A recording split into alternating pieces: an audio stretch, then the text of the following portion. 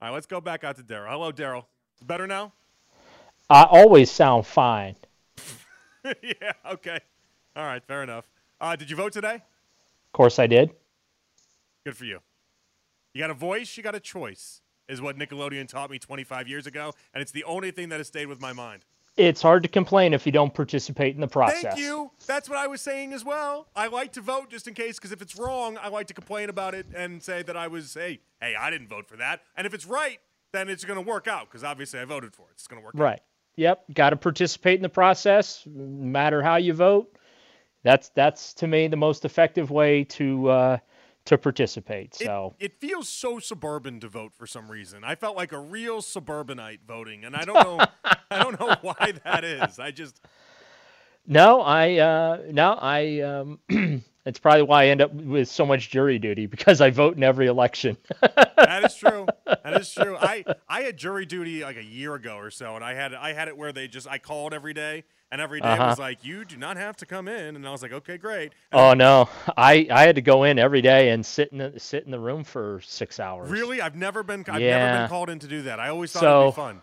I've had three of them, and I've been on two cases. Wow. And the last time I did it, I had to go in for 4 days, but the fourth day they didn't make me wait long. Like 10 o'clock came and they said we're not gonna need you. So here's your thing, and thanks for coming down, and that's that. Did you have good cases in the two cases? I did. Well, I mean, I'll be Oh, that they was a, were that was a hard way to put that. I'm sorry. yeah, yeah. I I meant mean, interesting. Let's say interesting. well, they were. I'll say this: they were both very serious cases. That's Man, I now I'm think just even that's more. Now I'm even more fascinated by it. wow. I don't really want to talk about in this forum, but we did our duty. Let's just put it that way. Were you the head guy at the end of it? No, Okay. no, no. But the thing is I made it. I was picked for both cases immediately because of my occupation. Because of your occupation? Correct. Because hey, he knows fact from fiction, and and that absolutely. Oh. So, yeah, Yeah, they wouldn't do that for me. We've listened to this guy enough. He goes for the splash. He goes for the yeah. entertainment side of things. No, I try and allow the facts to get in the No, way I of a like good facts story. too. Yeah, no, I like facts. It's fascinating though. I've never been able to do that process. Now, is it like the movies or no? No, Not at all, huh? honestly, it's a very serious ordeal. It really, at least the two cases that I Well, I dealt would with, hope so. I mean, it was a I would want it to be very, serious. If I was up for something, I'd want it to be taken yeah, seriously. it was very, very serious, and we took it very seriously, and yeah, yep. Man, I had So, no idea that this job was one of those jobs that people they're like, okay, he knows he knows he's going to know right from wrong as far as yep, the facts and not, and so he's gonna we yep, want him on there. yeah. That's the one time I was wanted in life, jury duty. Oh, Daryl. All right, let's get to the good stuff. Let's talk brownies. The Ravens Steelers. Are these two games the season? No, because I think the Browns are not going to win the division, but I do think that they are going to make the playoffs. So I'm not if they're going to win the division, then yes, 100% they have to win both of these games. But I just don't think that that's realistic. And you know me, it's not that I'm trying to be Debbie Downer or pour a cold bucket of water in everyone's excitement, because I do feel like this is a very good football team and a playoff football team. I'm realistic. I feel like Baltimore is the best team in the division. I picked them to win the division at the beginning of the year. Uh, I think that the Browns will probably finish third in this division because Cincinnati is charging up right now, and it wouldn't surprise me to see them finish second, and then the Browns finish third, which unfortunately is where they always seem to finish, either third or fourth. But if they're going to win this division, Jonathan, they absolutely have to win the next two games. If they split the next two games, they're just going to be a playoff team, and that's just kind of how I feel about it. And quite frankly, that's what I'm expecting. I'm expecting them to split the next two games. That gets you to 6-4 with a couple of games that you should be able to win going out west. The Browns are not going to do the back and forth. They're going to go to Denver, and then when that game is over, they will move on to Los Angeles, spend the week in Los Angeles to prepare for the Rams, and then play that game before coming home, which I think is a very, very smart approach to that situation. It saves your players a lot of playing time. You know what I'm saying? Mm-hmm. And that, so I feel like those are two games that they can win, and that gets them to 8-4. And then they are just set up for a very strong finish. Jacksonville's on the schedule. That's going to be a tough game. The Jets, I think that's going to be a win, even though the Jets, I feel like, have one of the better defenses in the NFL. Their offense is hot garbage because they don't have a quarterback. And that's going to be the difference there. Ending this, ending things with, Cincinnati. That's seems to be the one team in the division the Browns actually can beat with regularity. Also, let's not forget the Houston Texans, C.J. Stroud, who is having an excellent rookie season.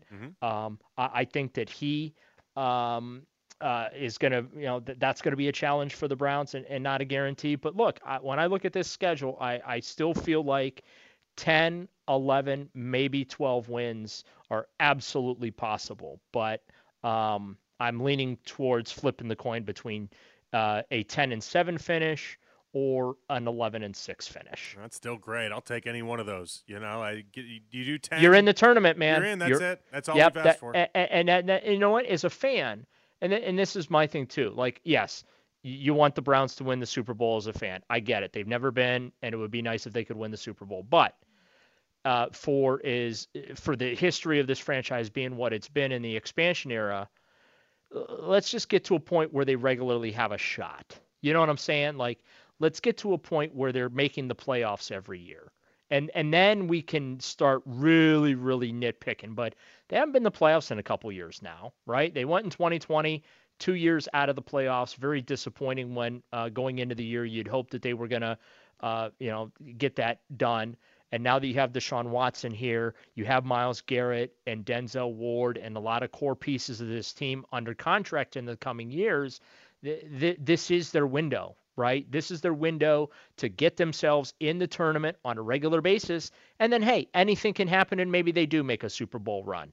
But you got to get in first and foremost. And that's where I feel like they are. They're in the get-in stage. Now, the question to me becomes, can they stay healthy, number one? Number two, maybe can their defense do enough to propel them deep into the playoffs? I personally think that is absolutely a possibility. But yeah, I don't like putting everything on these two games against Baltimore and Pittsburgh just because there's so many winnable games left on the schedule and there's so much football that's left on the schedule. But if they don't win both games, I do not see a path where they come back and catch the Ravens to win the division. Daryl, based off of what you saw last week with Deshaun was great, but it was the Cardinals. How much of that? Yeah. How much of what you saw can you carry over? Do you need to see it against Baltimore before you start buying 100% into Deshaun again? Well, here's the thing. Like, they do have a quality win on the resume this year, and that's San Francisco, and that was without Deshaun, right? Yeah. So let's not act like they haven't beaten anybody. They're not the Miami Dolphins. The Miami Dolphins haven't beaten anybody. True. Okay, and they have a better record than the Browns. They've just played more bad teams than the Browns have had the opportunity to play, and the Browns are in the toughest division in the NFL right now. So, it's not, for me, it's not so much about buying into Deshaun.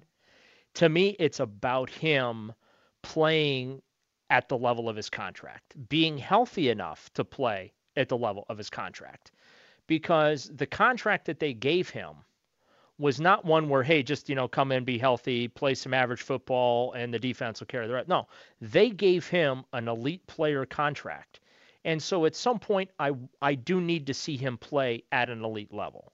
I just don't know that that's right now because I'm understanding of the fact he's not 100%.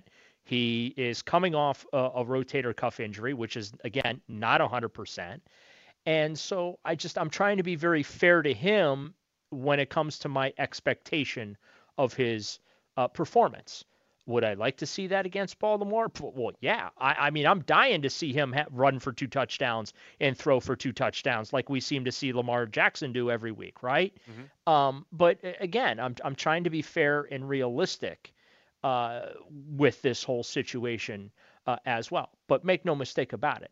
The Cleveland Browns did not give out that contract and give up 6 draft picks to bring this guy in here to play average football. Honestly, that was average football in my view, because exceptional football, they win that game 44-0.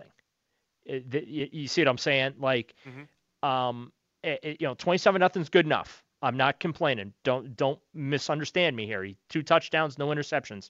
I'll take that every week, 100%.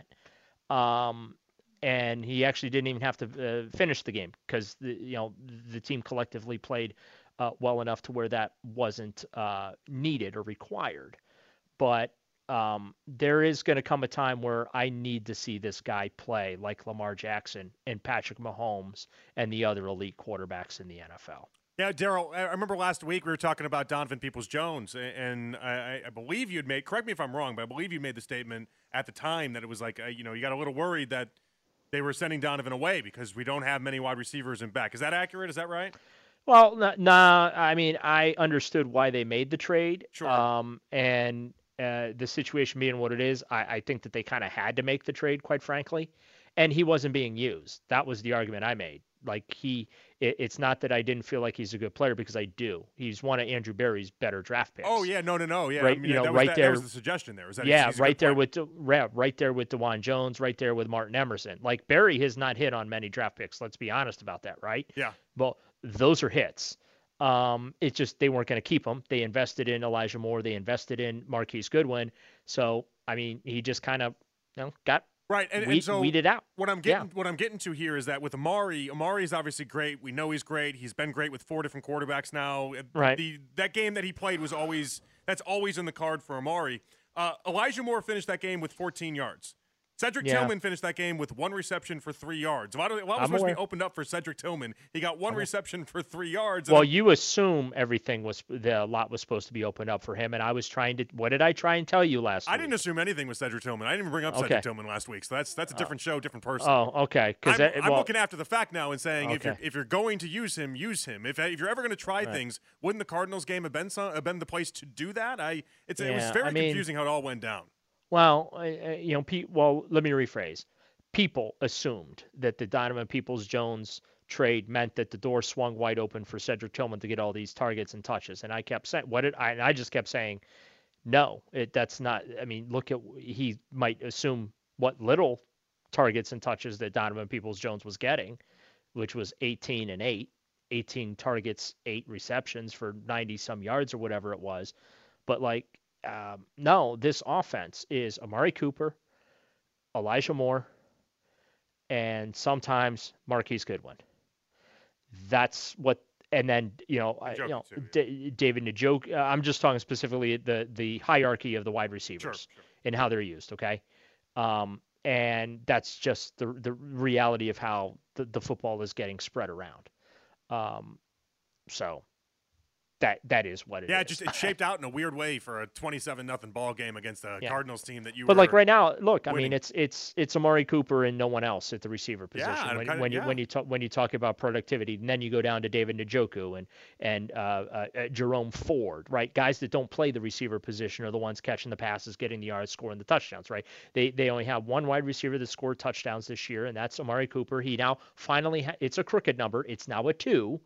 I think that they have 7 receiving touchdowns versus 9 rushing touchdowns. As far as the makeup of the 16 scores that they've had, Kareem Hunt leads everybody with 5, and that guy got here September 20th.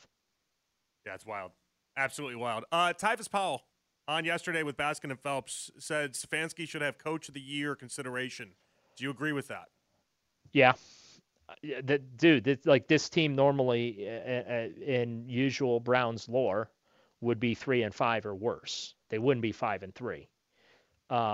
So yes, now should he win the award? Probably not. But should he at least be in the conversation? 100%, absolutely. I think he's done a phenomenal job. I think fans have been entirely too tough on him this year.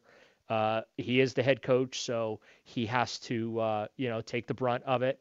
I get it, but from my perspective, I think Kevin Stefanski's done an outstanding job this year, not only with his play calling, but how he's, trying to, use guys, the creativity, what he's had to deal with as far as juggling the quarterbacks and still finding ways to win games. Yes, there have been play calls that I vehemently disagree with, including that 3rd and 3 at Seattle, which I thought really cost him the game. But is we've talked about. There's a difference between me disagreeing with a call or a decision versus whether or not I think the guy's a good coach. And I do think he's a good coach. I don't know that he's a master motivator. I stand by that. Yeah. But he's a good coach. And I just think that every time something doesn't go the Browns' way, I feel like Browns fan defaults back to, well, got to fire this guy and bring in the next one. And how's that worked out for you over the last 25 years? I'll answer that for you. It's not gone well. Okay. So he's the winningest coach, and the other side will say, well, that's not really hard to do because everyone else has sucked that's been here. But no, he's been consistent. They haven't had, a 3-14 season type thing. You see what I'm saying? Like Yeah. they've been close to 500 even in his losing seasons. 7-10 is as worse as it's gotten. Certainly he gave himself quite the runway with 11-5 in year one. But the bottom line is look, his record after losses is something like 19-7, something like that. That's fantastic. The record at home is 20-10. Again, fantastic. The paying customers in Cleveland are getting a good product on the home field. There's actually a home field advantage under him developing. Yeah, why is that? Why is he so good at home? Well, if I knew we wouldn't be having this conversation, I'd be going making millions. I'd be making millions of dollars elsewhere. I didn't know if you ever had a good answer for that. Or yeah, if you no, ever spoke on I don't know. I think that Browns fans do a good job at home. Being disruptive for the opposition. I think also the Browns have been giving fans reasons to make it hard on the opposition, right? Giving fans reasons to cheer.